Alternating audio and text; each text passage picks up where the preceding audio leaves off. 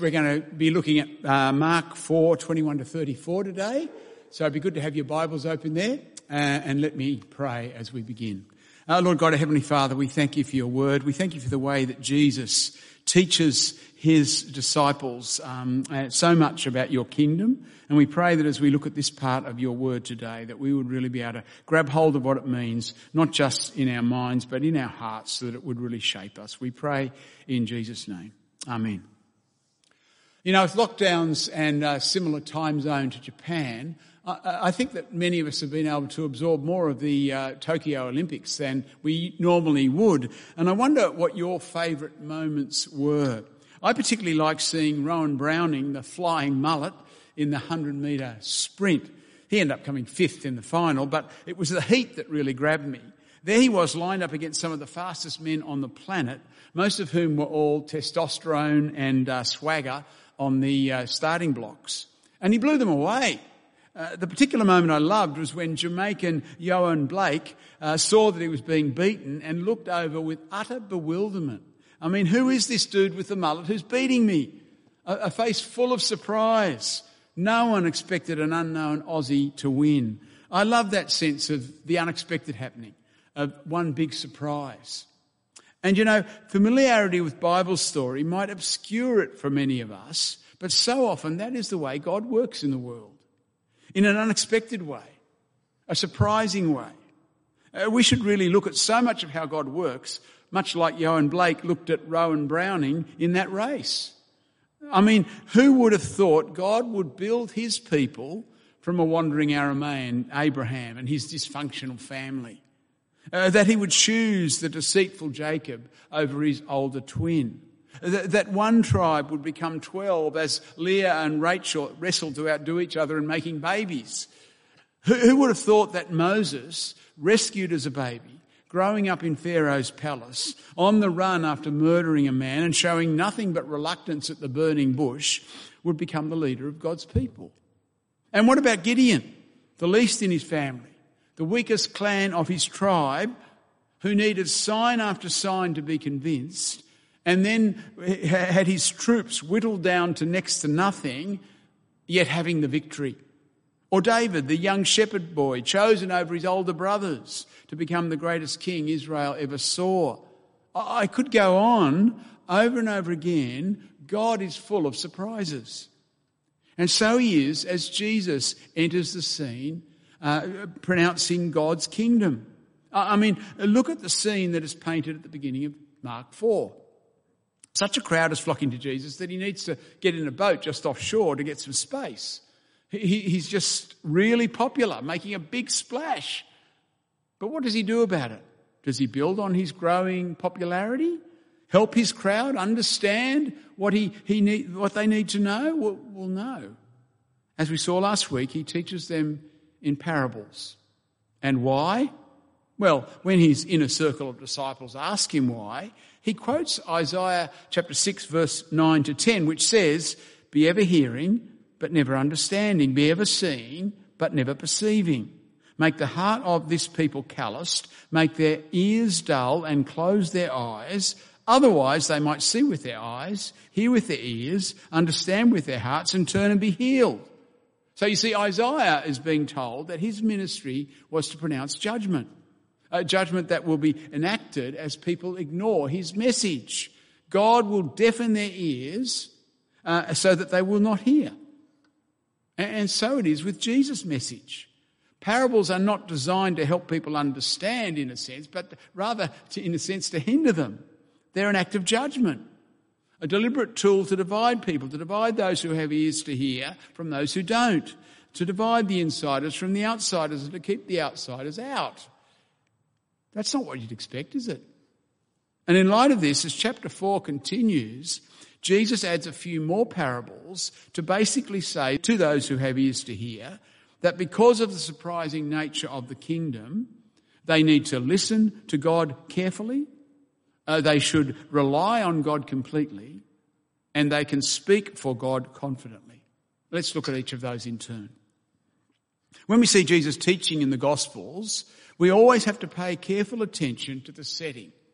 Who's listening? Who is Jesus speaking to? So as verse 21 begins, he said to them, we have to ask who they are. But back in verse 3, he's clearly addressing the crowds. But there's an important change at verse 10. When he was alone, the 12 and the others around him asked him about the parables. The 12 and others, those he declared back at the end of chapter 3 to be his brother and sister and mother, his family. Those who are going deeper, who have a relationship with him, and so have ears to hear, to really grapple with what he's saying and be shaped by it. To this group, Jesus explains why he uses parables and then helps them to understand the parable of the sower and the soils. It would seem verse 21 is a continuation of that. Here Jesus is not addressing the crowd, but the inner circle, and he's teaching them with two little mini parables. First in 21 to 23, he talks about the lamp. Do you bring in a lamp to put it under a bowl or a bed? Instead, don't you put it on its stand? For whatever is hidden is meant to be disclosed, and whatever is concealed is meant to be brought out into the open. If anyone has ears to hear, let him hear. Lamps are meant to shine. It's pointless to go to the trouble of lighting a lamp if you're going to hide it under the bed or put a bucket over it. No, with ancient oil lamps, they really need to be you need to put them up high on a stand so that they can spread their light as far as possible. And so it is with God's word. And it's not meant to be hidden. It's meant to be brought out into the open. The secret of God's kingdom is being revealed in Jesus' teaching. It's meant to be heard. So those listening are called to listen. Those who have ears to hear, who want to take hold of the secret being revealed in Jesus, well, let them hear. It's no longer a secret. It's there for the taking. It's there for the hearing. If anyone has ears to hear, let them hear. So the parable acts as a sort of measure, a measure of hearing. That's what the second mini parable in verses 24 and 25 is about, as it talks about a measure. You have to use the right measure. First, he calls them to consider carefully what they hear, or literally to see what they hear. So the measure he is thinking about is not a measure of grain, which they'd be used to, and it's kind of the allusion he's making, but it's really a measure of their spiritual hearing. With the measure you use, it'll be measured to you, and even more. Whoever has will be given more, and whoever does not have, even what they have will be taken from them. Those who have ears to hear will be given the secrets of God's kingdom, more than they could ever imagine. Certainly more than they could ever deserve or take hold of by their own initiative. It's an act of grace. God opens deaf ears. And those who refuse to listen carefully, who are deaf to God's word, complacent or resistant or just lazy, who demonstrate no real interest in the kingdom, they'll not be able to retain any of the secrets revealed to them, and they will even lose any spiritual insight that they may have. It's an act of judgment. So listen carefully. That's the message. As Dave pointed out last Sunday, this really is the big picture of the whole chapter. Amidst the crowds flocking to Jesus, but not really understanding him, not really having ears to hear, there's a smaller group, the 12 and others, who are grabbing hold of what Jesus is about, who have got behind the healings and the miracles to see in Jesus the King promised by God. And so the word that dominates this chapter is the word listen or hear. If anyone has ears to hear, let them hear. Consider carefully what you hear. This is the key to understanding what it's all about. Jesus is calling those who have ears to hear. He's calling them to listen. You see, those who aren't really interested in following Jesus, well, they won't delve into his message. They might go away thinking, well, that was a nice story, but that's as far as it'll go. But those who want to know Jesus will stick with him. They'll ask questions like they do in verse 10. They will seek him out. They will become insiders. They will be there when he explains everything as he does in verse 34. They will have ears to hear. So the question these two little parables ask each one of us is, do you have ears to hear? Are you ready to listen carefully? Has God's grace touched your heart so that you're committed to really hearing Jesus, to grappling with his word, to not just hear it, but as James 1:22 puts it, to do what it says? There are many places where really hearing God's word can be challenging. When the voices around us in our ears shout out in different directions. When the word cuts across the grain of the culture in which we live. When we might stand out as different, a bit dorky, a wowser perhaps. When it challenges our own sinful hearts, our idols, our wrongful desires, our inordinate self-centeredness, or when it's just hard to understand, when it takes a bit of grappling in prayer. God is a God of the unexpected. Remember that. As the old hymn says, he works in mysterious ways his wonders to perform. His kingdom is full of surprises. So are you listening carefully? And listening, are you ready to rely on God to build his kingdom? For as Jesus continues to teach his inner circle of disciples, he makes it clear that God is the one that we can rely on completely. As in verses 26 to 29, he tells a parable that says the kingdom will grow without us. This is what the kingdom of God is like. A man scatters seed on the ground, night and day, whether he sleeps or gets up, the seed sprouts and grows, though he does not know how. All by itself, the soil produces grain, first the stalk, then the head, then the full kernel in the head. As soon as the grain is ripe, he puts the sickle to it, because the harvest has come. Here is another man spreading seed like the parable that we looked at last week. But this time the focus is on the whole crop, not on particular soils. And the point is that the farmer does very little to it to get it to produce a crop. Back in those days, sowing was a fairly random sort of affair, scattering the seed by hand. The productivity depended a lot on where the seed landed. There wasn't much more that you could do about it.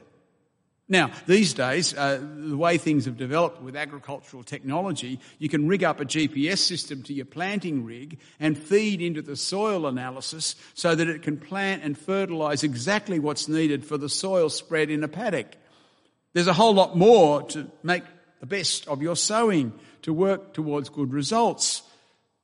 But one thing hasn't changed. The farmer still sleeps at night. And while he's sleeping, the grain is growing. He can monitor it better than they could back then. He can get an agronomist to give him regular updates on the state of play. He can maximise the use of fertilisers and so on, but ultimately he can't make the crop grow. I saw that when drought dominated the landscape for 10 of my 25 years in Wagga. Farmers can do nothing about the rain. They are totally dependent on the heavens to open. So Jesus says this farmer goes about his normal life night and day, sleeping and waking, and he doesn't really know what's going on in his crop. He can't see photosynthesis happening. He has no control over cell division. It just happens.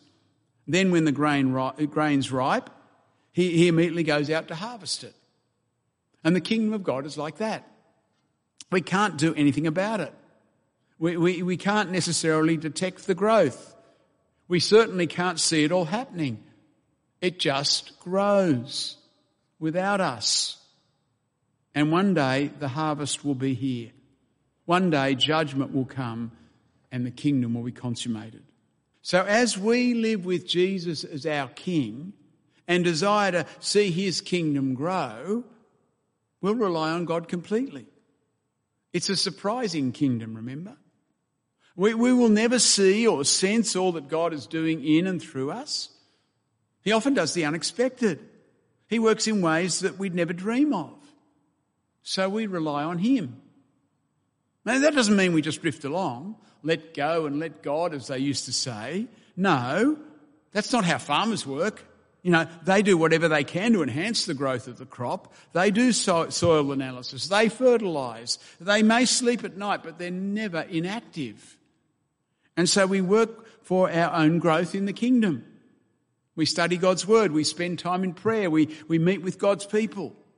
And we work to see others come to know Jesus and to grow in their faith. We upskill in evangelism. We do training sessions to become better home group leaders. We attend seminars to spur us on and give us new insights. But in all of that, just as the farmer ultimately depends on God, so do we.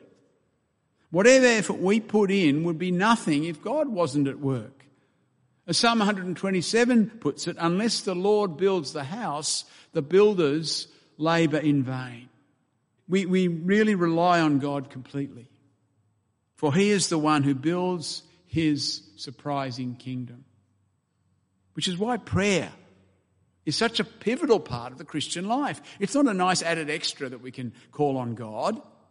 It's at the very heart of what we can do for his kingdom. To pray, your kingdom come. To ask God to be at work in and through us, to do surprising, unexpected things, whether that be to enable me to conquer my besetting sin, or to soften the heart of that resistant relative, or to provide the money to be able to have the right ministry team here next year, or to see his Spirit work revival amongst us. We rely on God completely. So prayer is absolutely vital. So far, the surprising nature of God's kingdom has called on us to listen to God carefully and to rely on him completely. Lastly then, as we listen to him and rely on him, we can speak for him confidently, very much because his kingdom is surprising. That's what the final parable of the chapter, verses 32 to 32, points out. In another agricultural growth parable, but this time the focus is on a particular seed, a mustard seed. What shall we say the kingdom of God is like? Or what parable shall we use to describe it? It's like a mustard seed, which is the smallest of all the seeds on earth. Yet when planted it grows and becomes the largest of all garden plants, with such big branches that the birds can perch in its shade. Now, the mustard seed is pretty amazing. It is so tiny, just a speck on a human finger, minuscule. Jesus says it was the smallest seed that was planted back then. But this tiny seed has hidden potential. It grows into a significant bush. It was the biggest plant in the normal kitchen garden. In fact, it was big enough to be considered a tree, big enough to have birds perch in it and shelter from the sun. It's that surprising note that Jesus is picking up on. The kingdom of God will surprise many people with its growth. The announcement of the arrival of God's kingdom may be easy to dismiss. The whole thing may seem tiny and insignificant, but the fact is that it will have a huge impact. In fact, if you remember our Old Testament reading, as many of Jesus' hearers would have, you'll see a bigger significance to those birds that perch in the shade. Ezekiel was speaking about God's kingdom when he said, "On the mountain heights of Israel I will plant it. It will produce branches and bear fruit and become a splendid cedar. Birds of every kind will nest in it. They will find shelter in the shade of its branches. All the trees of the forest will know that I, the Lord, bring down the tall tree and make the low tree grow tall. I dry up the green tree and make the dry tree flourish." Birds gathering in Israel's branches. It's a picture of the nations coming to God. It's that surprising growth that Jesus is pointing to. From his humble preaching with a bunch of fishermen and others in the dusty streets of Palestine, to us here gathering online in Sydney, Australia, over 2,000 years later, to people from every nation and tribe and language gathering around God's throne. The kingdom will grow beyond expectation, no matter how insignificant it seems. As we saw last week from the parable of the sower and the soils, despite all those failures of the rocky ground and the thorns, it will have an abundant crop, 30, 60, 100-fold. And as we saw just before, It will come to harvest without any input from us. And as this parable shows, the result will be absolutely surprising. That's the amazing power of the message that Jesus preaches. That's the kind of kingdom that this king brings in. Yeah, sometimes what we do as Christians can seem pretty insignificant. The world doesn't care two hoots about God and his word. Many dismiss what the Bible says on any subject as irrelevant. Some aggressively reject it. The voice of the church is increasingly marginalised. We don't seem to have much clout. But the truth is that God's word will have a bumper harvest. That God's kingdom will grow despite our weakness. That it will be bigger than we could ever visualise, drawing people from every nation, tribe and language. We are part of something big, and we should never be overwhelmed by our seeming insignificance. So we can speak for God, preach his gospel confidently because he's behind it. His promises will be fulfilled. He will change the hearts of those he has chosen. He can use even our weakest, most unskillful efforts to turn people to himself. So I wonder what stops you speaking for God. Are you worried you'll be dismissed as a fool? Concerned that it will break relationship? Is it about not having all the answers? You might be put on the spot. I may be able to get up in front of you all and share insights from the Word, but let me tell you, I struggle to share the gospel with my wider family. I'm not good at bringing Jesus into ordinary conversation. I fail to show the confidence that I know that we can and should have, so I need to listen carefully to this part of God's Word myself. Because you see, we can all be assured that God can grow a tree from the tiniest seed. No matter how weak and faulty our efforts, God can bring the birds in. The nations will be gathered into his kingdom. So it's not about being impressive. You don't have to be the charismatic personality. You don't need to be able to answer every question. It's God who grows his kingdom, remember, his surprising kingdom. So listen to him carefully. Rely on him completely.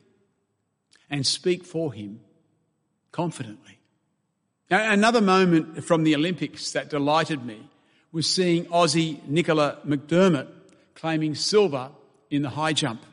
She has an incredible style, starting each jump with this huge smile on her face and finishing it by sitting down and writing in her notebook or sometimes on her body. What was most encouraging, though, is the sort of things that she would write.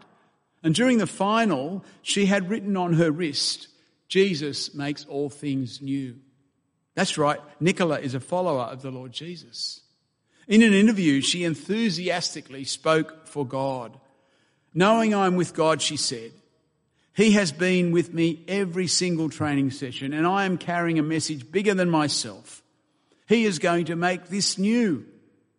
Every single time I saw an empty stadium, it just reminded myself that one day those stadiums will be filled. My dream has been since 2017 that it wouldn't just be for sporting performances, that maybe they could have revival meetings again like Billy Graham did decades ago in Australia, and people would hear things from athletes that would change their lives, not just be spectators. That's been my drive. Those empty seats almost inspired even more than when there is a full stadium.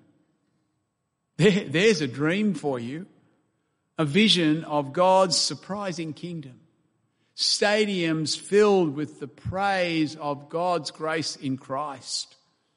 It seems to me that Nicola has grabbed hold of something about God's surprising kingdom. She must have listened carefully. She seems to rely on God completely. And so she speaks for God confidently. What about you? Let's pray. Lord God, our Heavenly Father, your kingdom is indeed surprising. That you would begin with Jesus and this small gathering of people who were really listening to him, and the world would be taken over by faith in Christ. That you would actually win our salvation by the King of Kings dying in our place and rising victorious over over our sin, over death itself. Oh Lord, you work in amazing ways. And we confess how easily we forget that. We confess how easily we don't recognise. We don't really listen to you carefully enough. We don't really rely on you completely. We don't really speak for you with the confidence that we should have. We ask you to grab hold of us and change us so that we would have that confidence, so that we would have that reliance, so that we would have that listening ear, that we would have ears to hear and so that we can really hear. Lord, change us and do big things in us because we know that you have a surprising way of working. And we ask you, Lord, to do that surprising work in us for Jesus' glory. Amen.